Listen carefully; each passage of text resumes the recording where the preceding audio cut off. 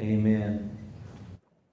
Well, the first place I'll invite you to is Acts chapter 9, verses 1 through 8.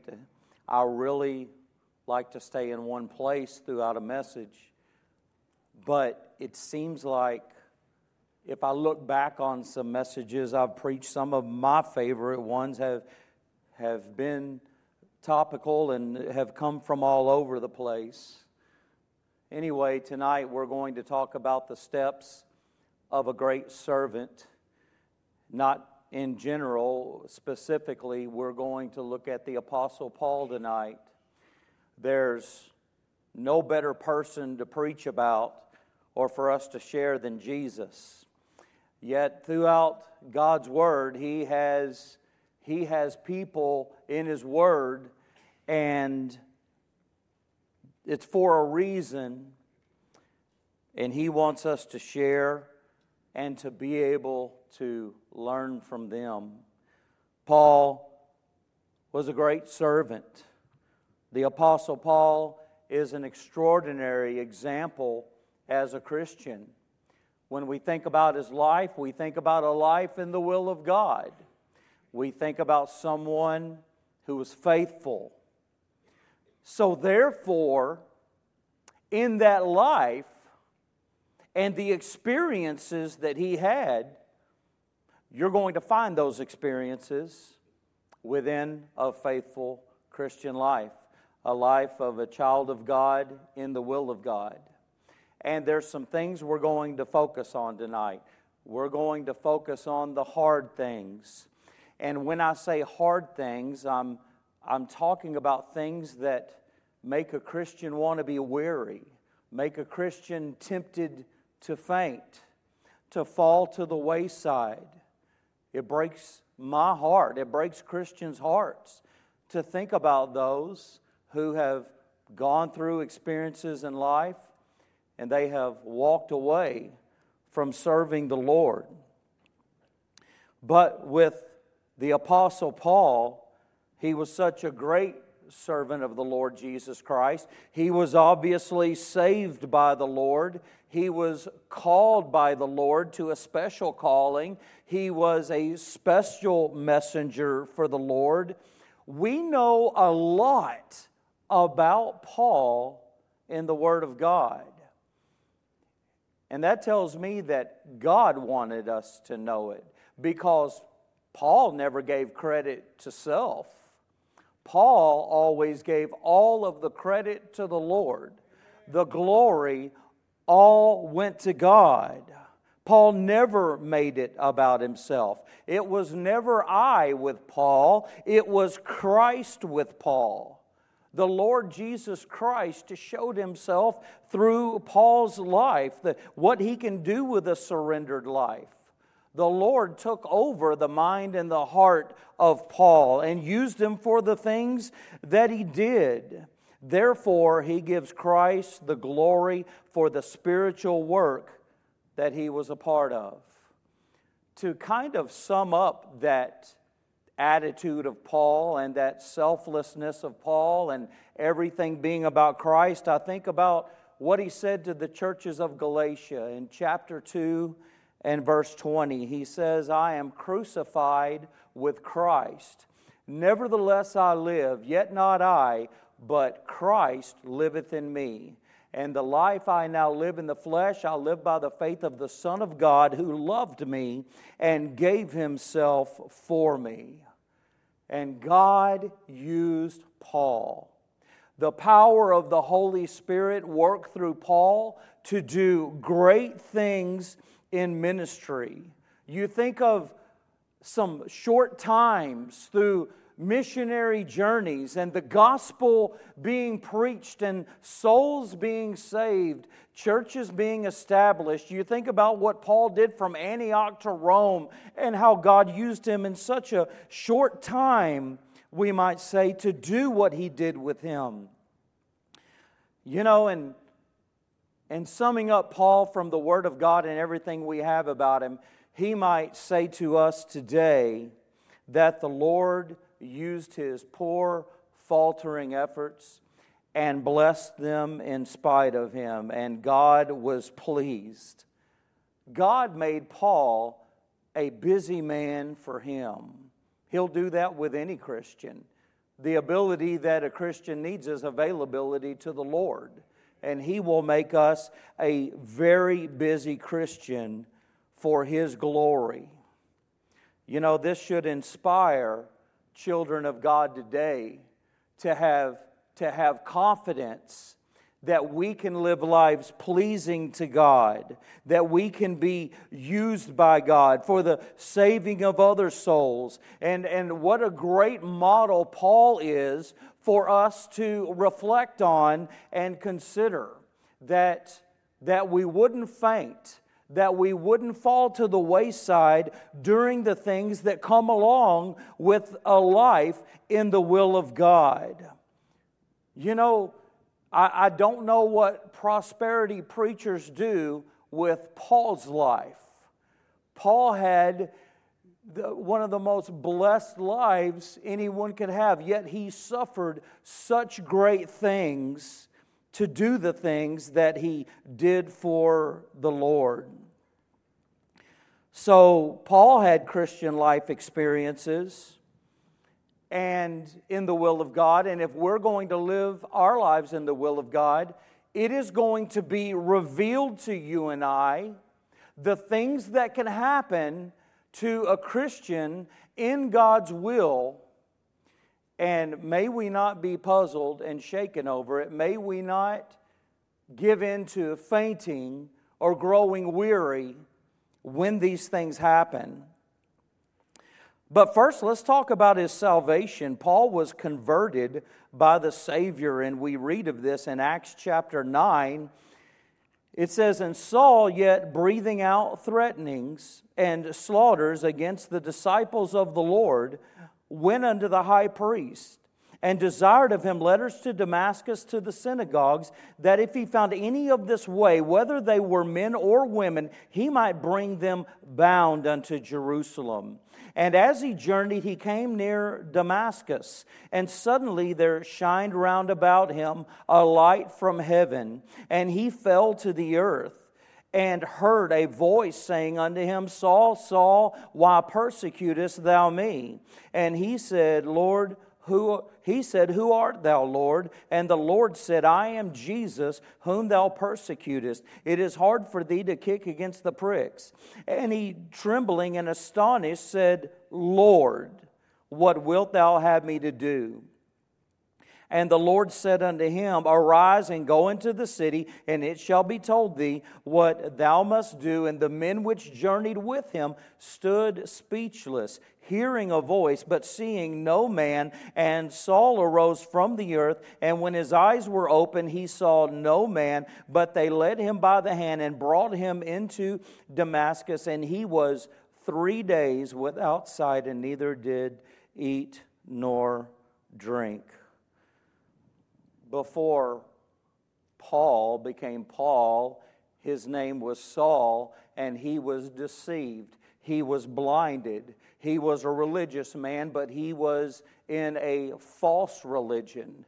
He believed in his religion that he should do harm to Christians, to persecute them, even to the point of putting them to death. He was thought of very highly by the world. We see his portfolio, if you will. We see his reputation and his background in Philippians 3:5. It says he was circumcised the 8th day of the stock of Israel, of the tribe of Benjamin, and Hebrew of the Hebrews, as touching the law a Pharisee, concerning zeal, persecuting the church, touching the righteousness which is in the law, blameless. That is a high standard to the world. The world looked highly upon someone of this religious nature.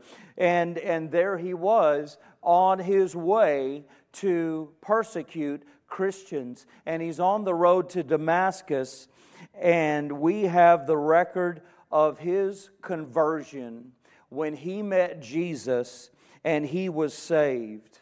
What we find here that we just read, you find in that where he was convicted of his sin.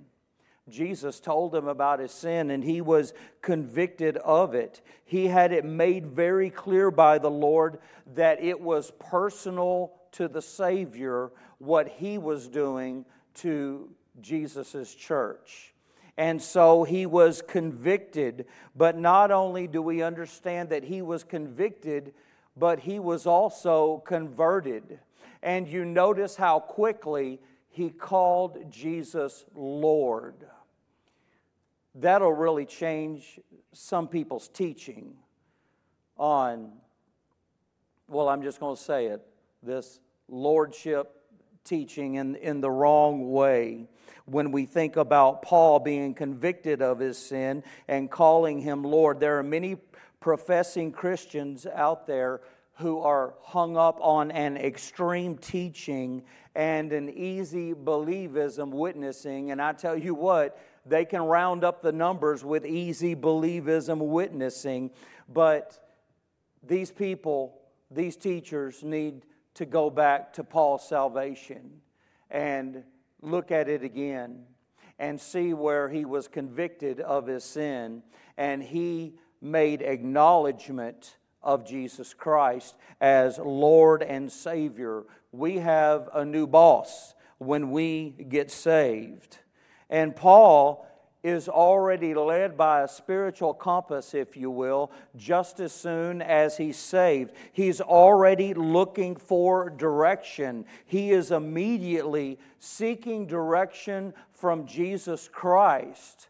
A radical conversion. I like that phrase because the Lord is in the transformation business and He changes a life on a dime. Don't get me wrong, we never stop growing throughout our Christian lives, and we can grow as fast as we want. There's some who grow slower and they don't have to, and there's some that grow faster. You know, and as we reflect on Paul's salvation, we may not have been blind for 3 days, but he wasn't saved with any greater power than the power it takes to save us. He was not given more grace than we were. Jesus saves by His mighty power, and He changes a life. And He makes us want to confess it before God's people. Thank God for His miraculous power to save.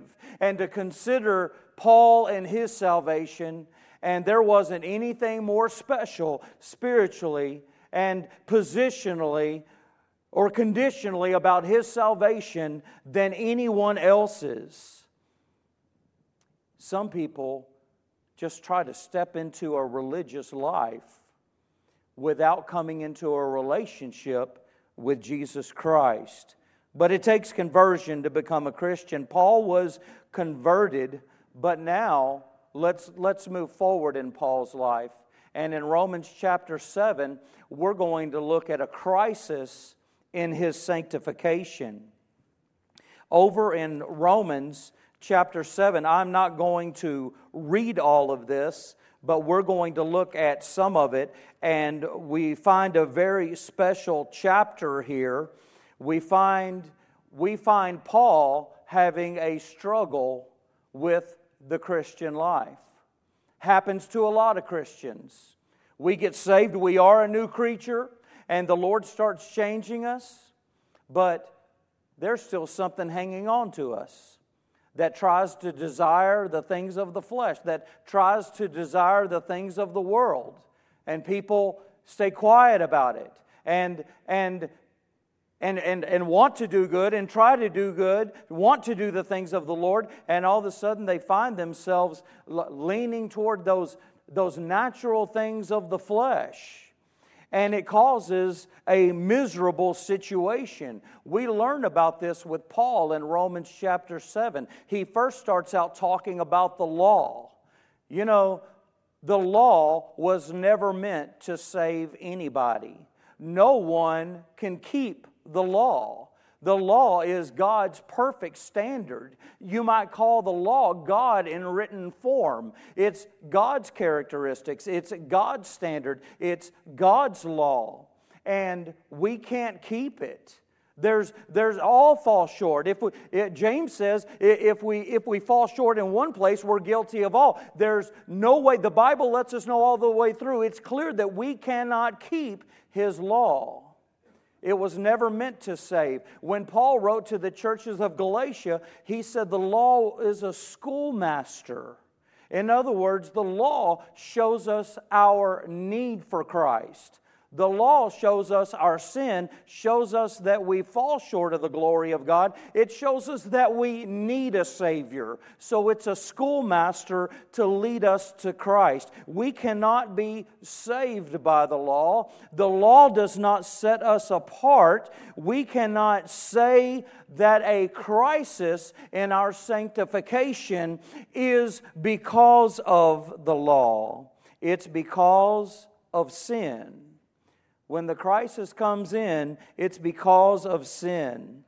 Though a person is saved from sin, that doesn't mean that we're not susceptible to sin.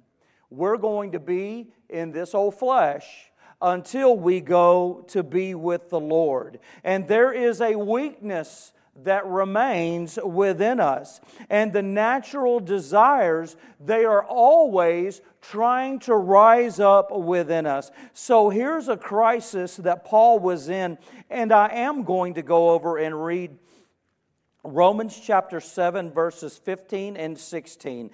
And this is Paul's situation as he describes, as a child of God, he says, "For that which I do, I allow not.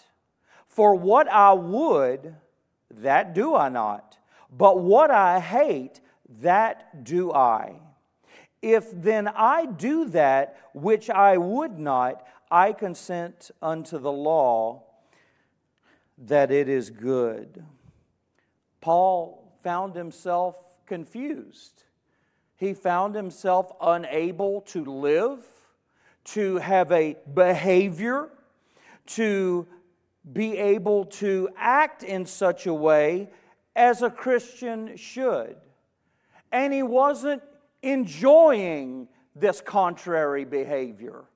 Some people say that if you believe that you're secure in your salvation, you just sin all you want. Well, I've heard many people say, no, we sin more than we want. We hate the fact that we're a sinner. And so Paul is not pleased. He's not having any enjoyment with a conduct that is contrary to the Christian life, to what he desires to do. It made him miserable. And he goes on to say that it's the sin that dwelleth in him. It's clinging and hanging on to us, the vestiges of that old sin nature. When that divine nature came to live within, it's still hanging on. Galatians talks about the fact that we're in a battle. How could we be in a battle if those two weren't both there and present? They are, and Paul speaks of a miserable situation. Sin is dwelling in Paul's flesh, and it dwells in our flesh as well. Romans 7 and 18 says, Paul says, as a child of God, for I know that in me, that is in my flesh, dwelleth no good thing. Remember how we started? It wasn't about I with Paul. It was about Christ. And it's good if we know what is naturally residing in us and the temptations and the desires of the flesh. And he states that he was failing to live as he should, just as many Christians also fail today. Many go through that season of failure before we find the success. And so Paul, what makes Paul's explanation of his crisis so important here is that we all have the same exact crisis that we go through. And Paul is looking for a way out. As you read Romans chapter 7 and it starts to unfold, Paul is miserable in this. He doesn't want to have his life like this. He wants a way out of it. And his way out of it is our way out of it. There's not many ways. There's not someone who is so confident and so strong in the flesh that they can resist sin. It can't be done on our own. Paul's way out of it is our way out of it. And what Paul has found out is that it has to do with the power supply for the life. And it's not within us, within our power supply, to be able to live the Christian life. We can't do it. We fall short of it. We find in the end of this chapter that it is not our ability. Romans 7 again and verse 24, Paul says this, after he has said, that which I'm doing, I don't want to do it. And that I do want to do, I'm not doing it. And so he says, how does he feel about that? How does he feel about the sin that he's committing? He says in verse 24, O wretched man that I am, who shall deliver me from the body of this death? That phrase, body of this death, is Paul saying and confessing that this is a miserable condition that I am in. And it's telling of our inability to live a supernatural life by natural means. It just can't happen. It's never going to happen for anybody. It can be faked for a while, but we can't live a supernatural life by our natural means. Self-confidence, self-esteem, self-help, it doesn't do it. You can look that up and you can find all of this stuff that'll make you feel good for just a second about our self-effort, but it's actually a recipe for disaster, and it puts someone in a miserable state. The body of this death. Paul is saying he's in a crisis. He's saved, and what he wants to do is not live in sin, but that's what he's finding himself doing. And the answer for Paul and us is a new power supply. Paul had to learn that it's not in his own ability. O wretched man that I am, who shall deliver me from the body of this death? A supernatural life takes a supernatural power supply. Paul was looking for success here. How did Paul find it? Well, in the last verse of Romans 7, verse 25, Paul says, I thank God through Jesus Christ our Lord. That's not just a general gratitude expression from Paul. That is specific of the power supply that he has found to be able to successfully live a Christian life. Paul found a way out of being dominated by sin. He learned to depend on Jesus instead of himself. What a beautiful art that is developed through our lives. What a beautiful spiritual art that's developed through our lives, that we quit depending on self. That's what we naturally do. Proverbs says every man will proclaim his own goodness. It's hard to deflate the tires of the human being, but they must be, and we must look to Jesus, and it must be a life of dependence upon Him to be able to live the Christian life. That is where we find success. We are not saved from the presence of sin yet. We shall be when we get to heaven. But we are being saved from the power of sin. when we depend upon the Lord Jesus Christ. It's in Him that we find the victory. It's in Him that we find ourselves being able to match up with the identity of being a Christian by the way we live and the actions that we have. Paul found a way out, and it is our way out as well. Sin is always present as long as we're on this earth in the flesh. But we are being saved by depending on Christ in us, the hope of glory. It is steadily giving us success over the attraction to sin, over the action of sin. So Paul explains his crisis in his sanctification. Does that hit home anywhere? Anyone familiar with that? I am. It's exactly what we find it to be. Most Christians, probably all, try to live the Christian life in their own ability and then have to see that we can't, and our dependence grows in Christ, and we look to Christ more. So we find his crisis in his sanctification. But in Acts chapter 15, we find that Paul is criticized in his service to the Lord. Paul is surrendered to the Lord. He's sharing the gospel. He's sent out by the authority of the church.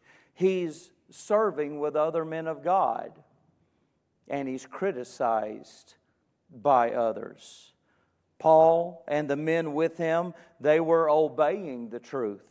They were preaching the truth.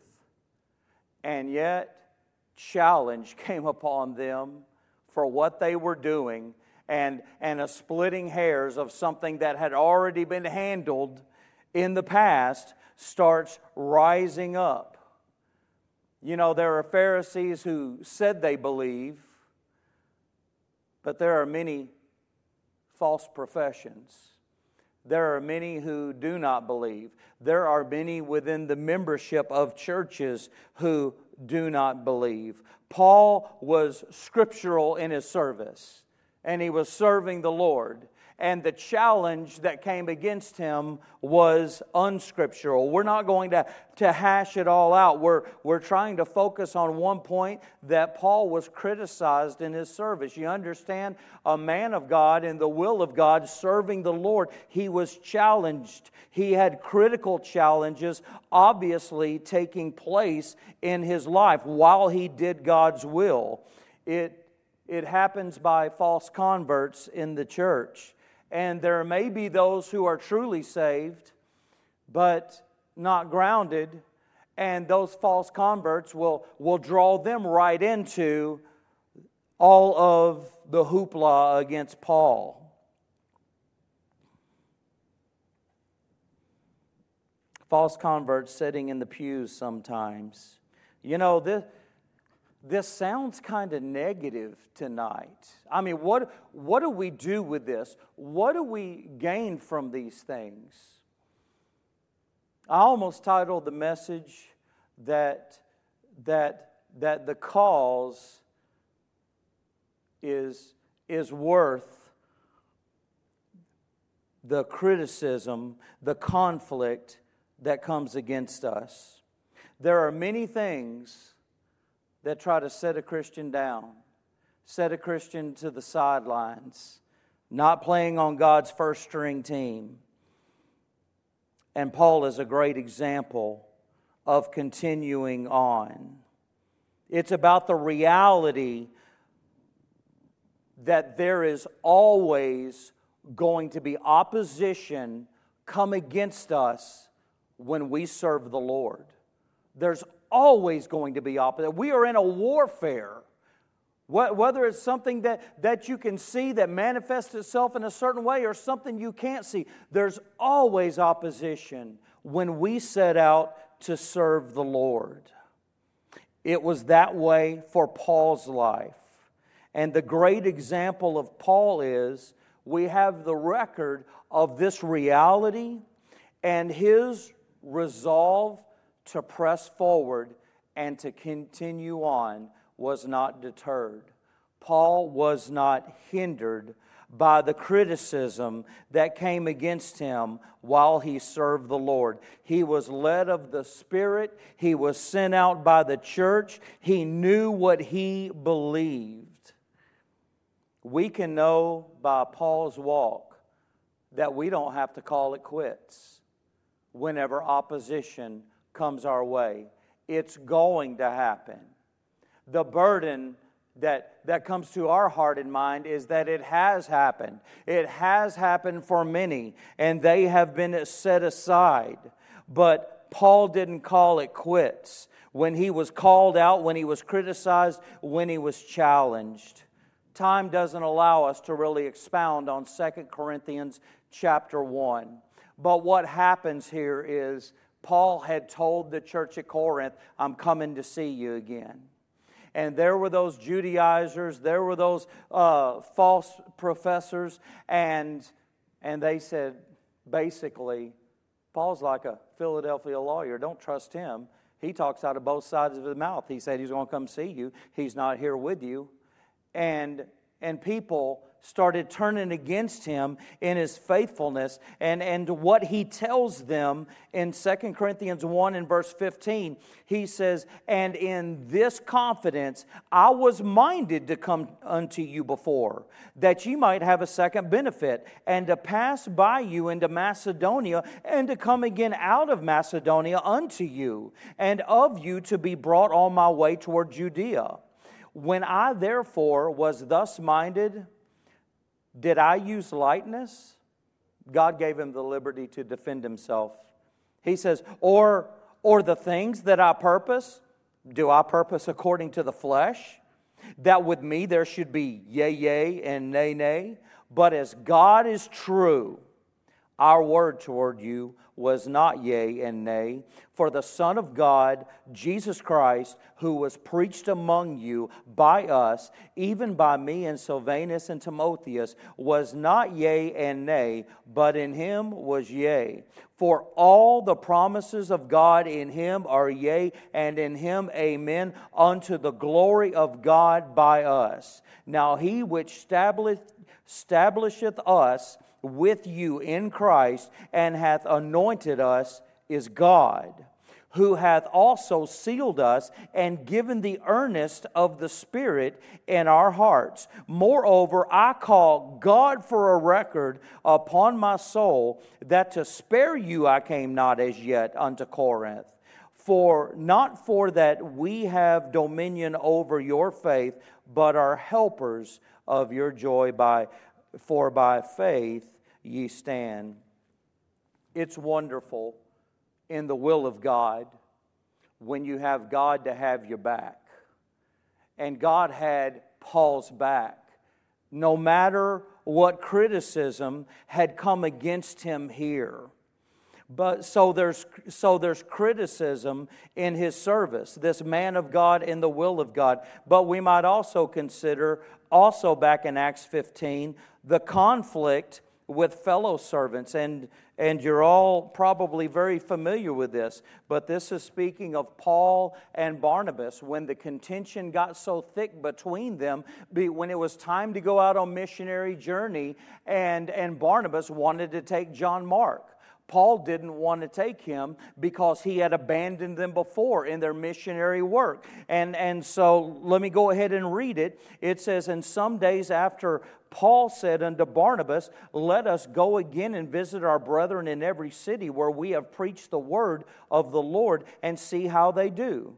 And Barnabas determined to take with them John, whose surname was Mark. But Paul thought not good to take him with them, who departed from them to Pamphylia, and went not with them to the work. And the contention was so sharp between them that they departed asunder one from the other. And so Barnabas took Mark and sailed into Cyprus, and Paul chose Silas and departed, being recommended by the brethren unto the grace of God. And he went went through Syria and Cilicia, confirming the churches.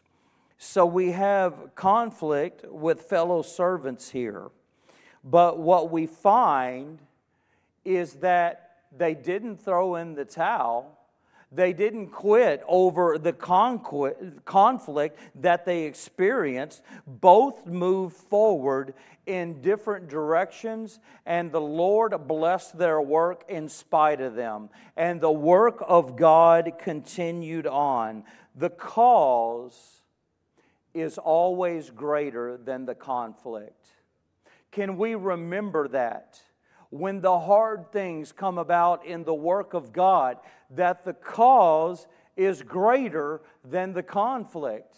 I guess if you look to the conflict, you'll weaken and you'll fall away. But if we look to the cause is worth some scars. It's worth whatever we go through for the Lord. We can expect conflict, and we are to excel in the cause, just as Paul did. He's our great example we're looking at tonight. But now let's look at contending through suffering.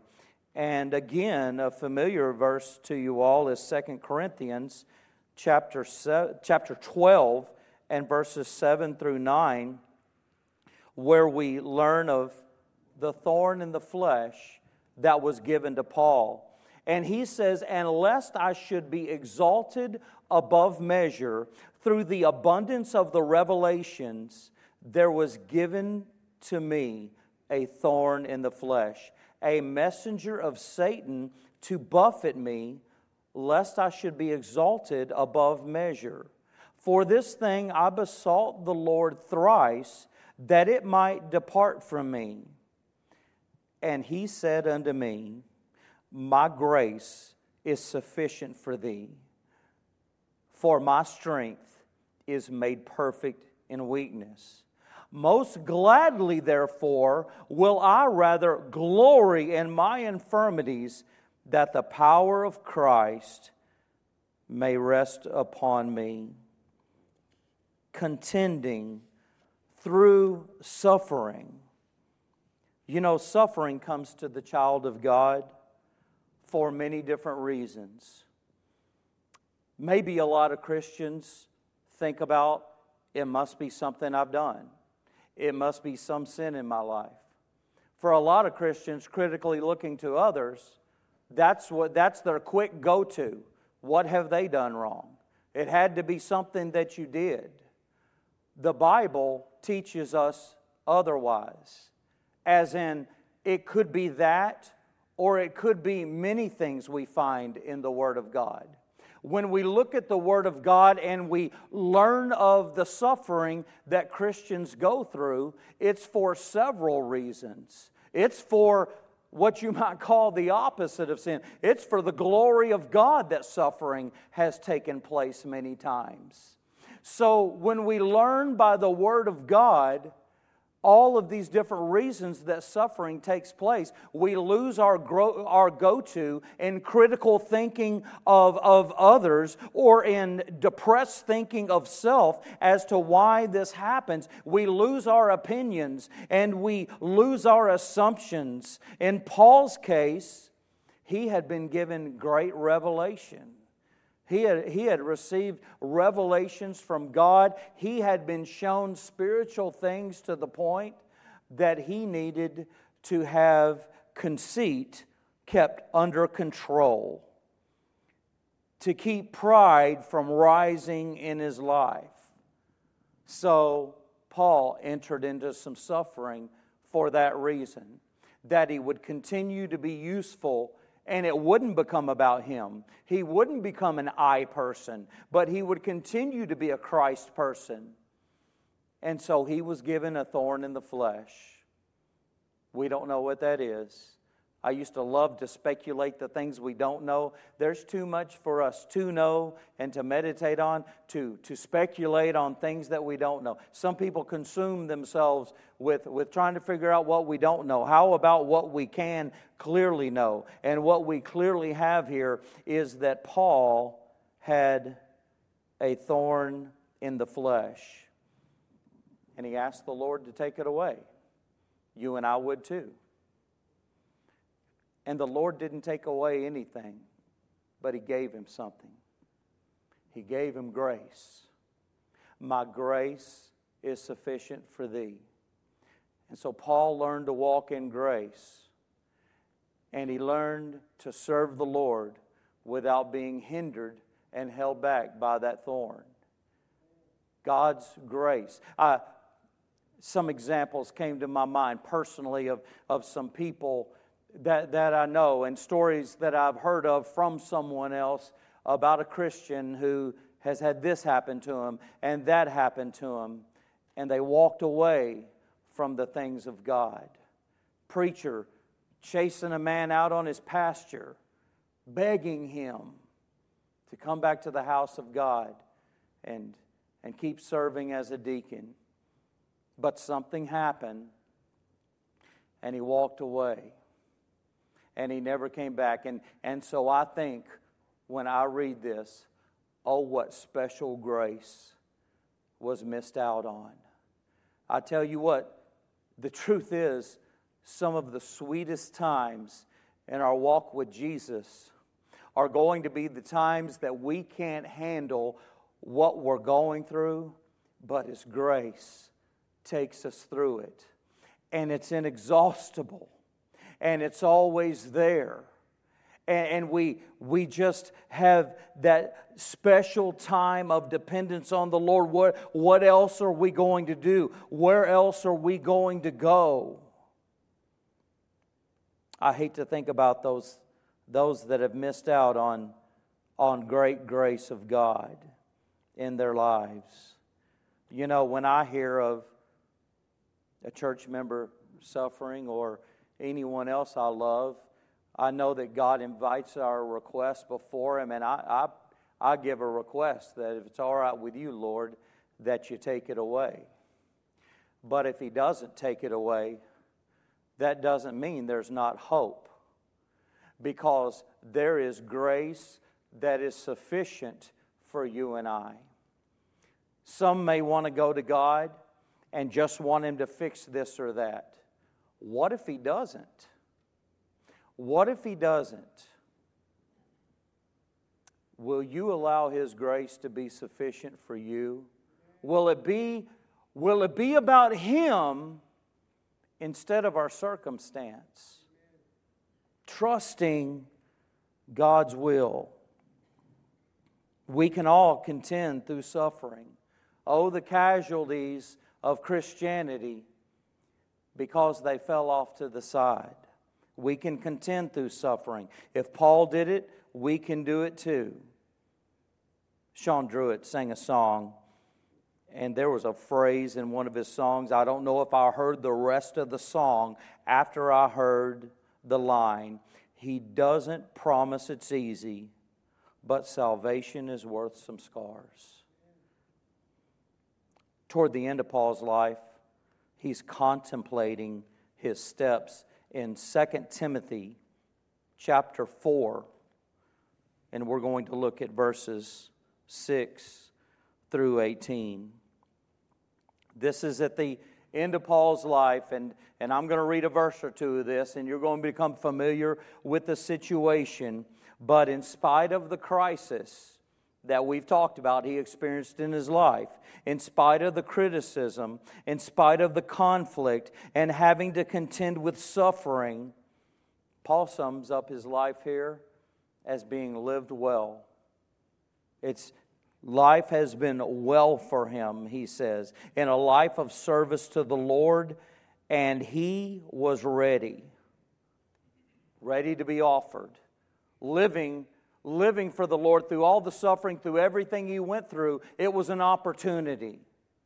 And then dying for the Lord, it was an offering poured out to the Lord. And so he says in 2 Timothy 4:6, "For I am now ready to be offered, and the time of my departure is at hand."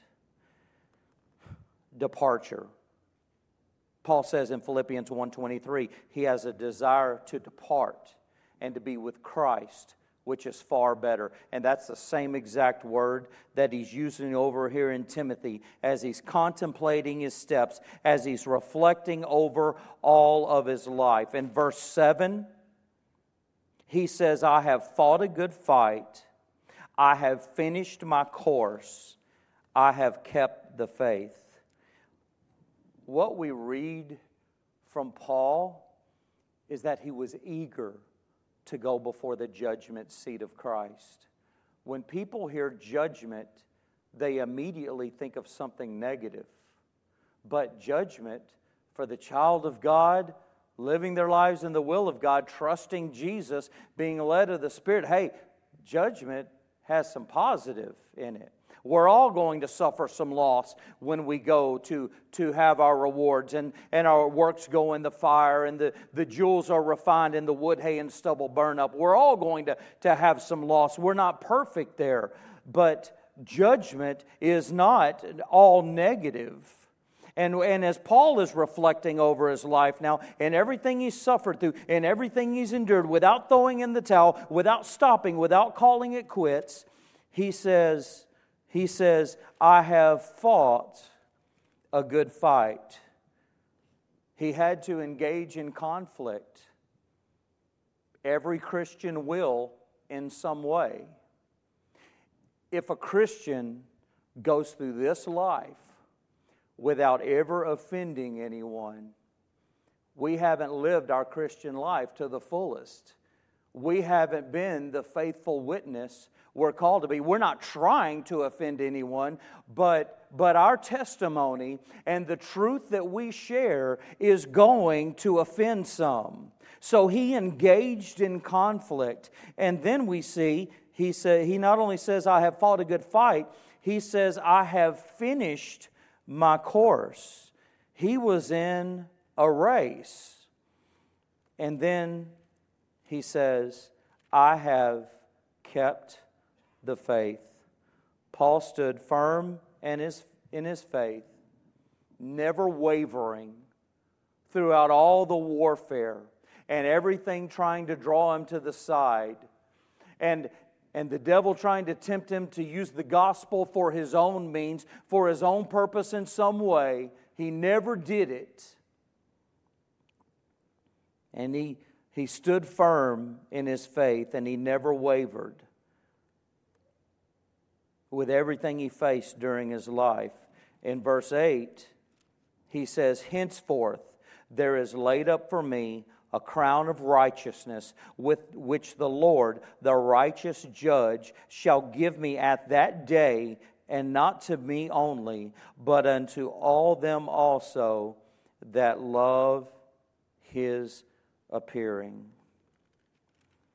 Preacher wrote a book, and he titled the simple book he wrote, I Am Blessed. And he wrote of some difficult things he went through in his life. But he said, I don't want my heart hardened. I'm blessed. When you saw him in person and you asked him how he's doing, he'd say, I'm blessed. Every time. And he didn't want to go out thinking on the past things.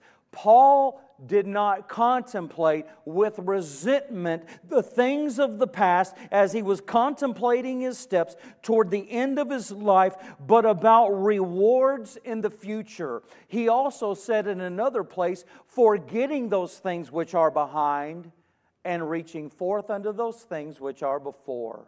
I press toward the mark for the prize of the high calling of God in Christ Jesus. It's not going to do any of us any good. It's going to hurt us if we dwell on past things.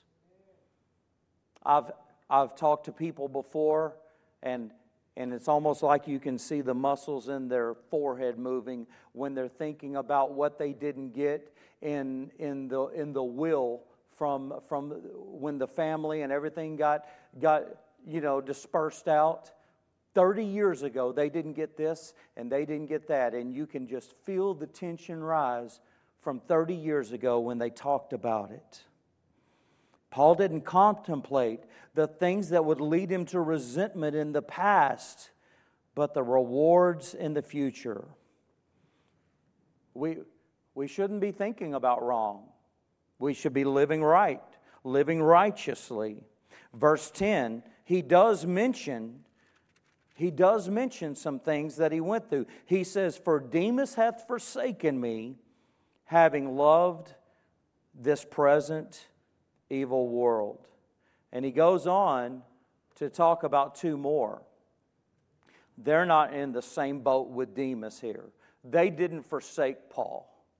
They were commended by Paul. They were approved by Paul to go on to the other ministries that they went on to. But Demas is the one who forsook Paul. And so, what else did this man of God in the will of God experience? He experienced some loneliness. He had to suffer through some loneliness for sure. Listen to verse 16 and what he says.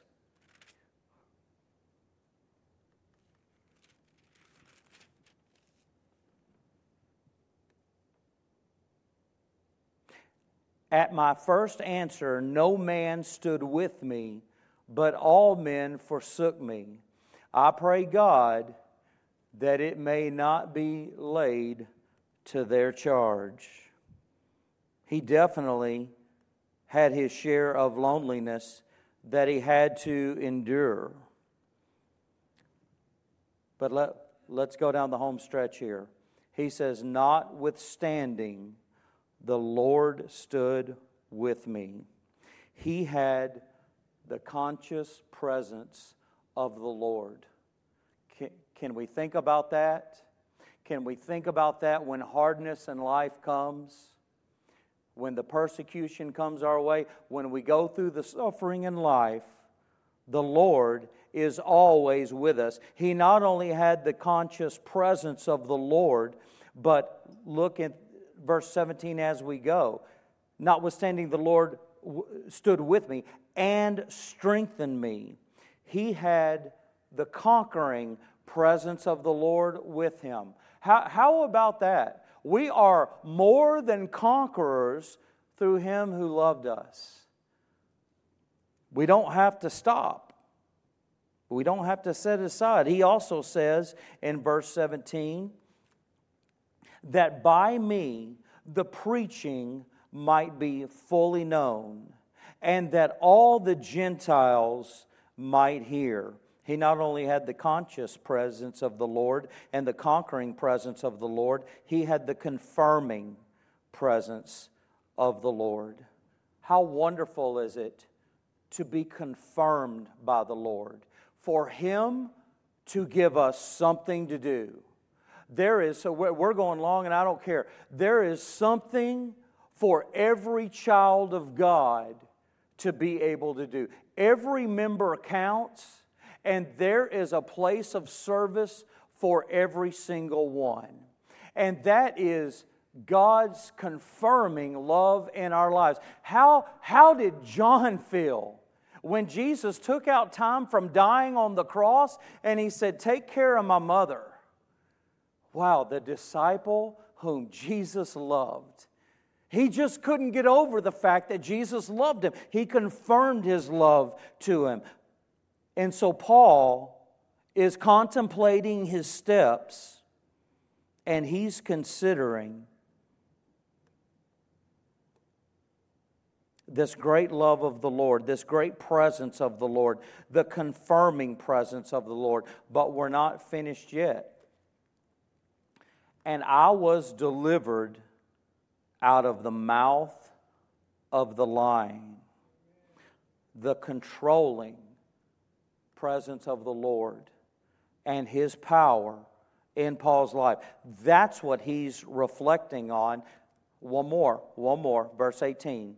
"And the Lord shall deliver me from every evil work, and will preserve me unto His heavenly kingdom, to whom be glory forever and ever.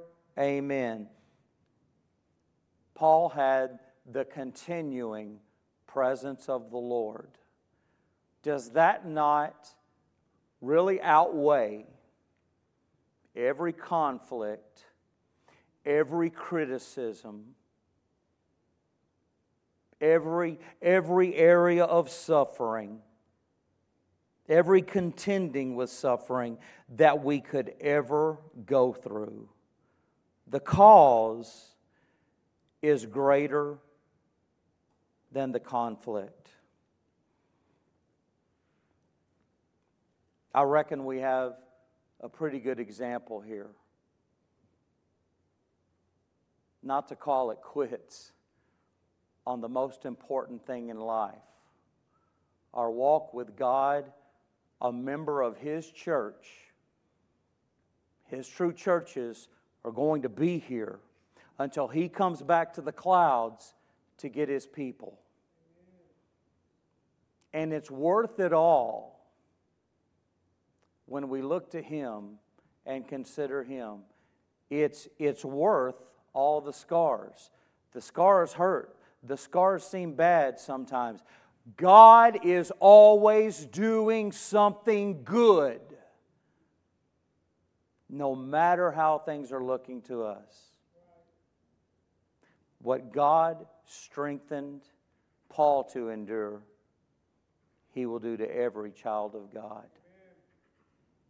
Let us pray. Father in heaven, we bow before You tonight. We want to thank You, Lord, for considering, even as we consider the hard things and the things we have to endure, Lord, Your Word gives us encouragement that we can continue on through it all, that You are making us worth something. You're refining us in the fire. You're with us. We have the power of Your presence with us. And Lord, what You did in Paul's life, You can do in our life. We thank You tonight, Father. We thank You for Your Word. We thank You for making us Your children, for giving us something to do for You. And any work that You begin in us, You will finish that work. It will come to completion if we'll depend on You, trust in You. We love You tonight, Lord. We thank You so much for Your love to us. When we consider the things that fall on us from a fallen world, we do not measure Your love for us that way. We know that we are Your children. We know that we are loved and we are here for a purpose, Lord, and we can continue to the end. And we ask all of these things in Jesus' name. Amen. If everyone could please stand. Page 433. Your time to do business with God.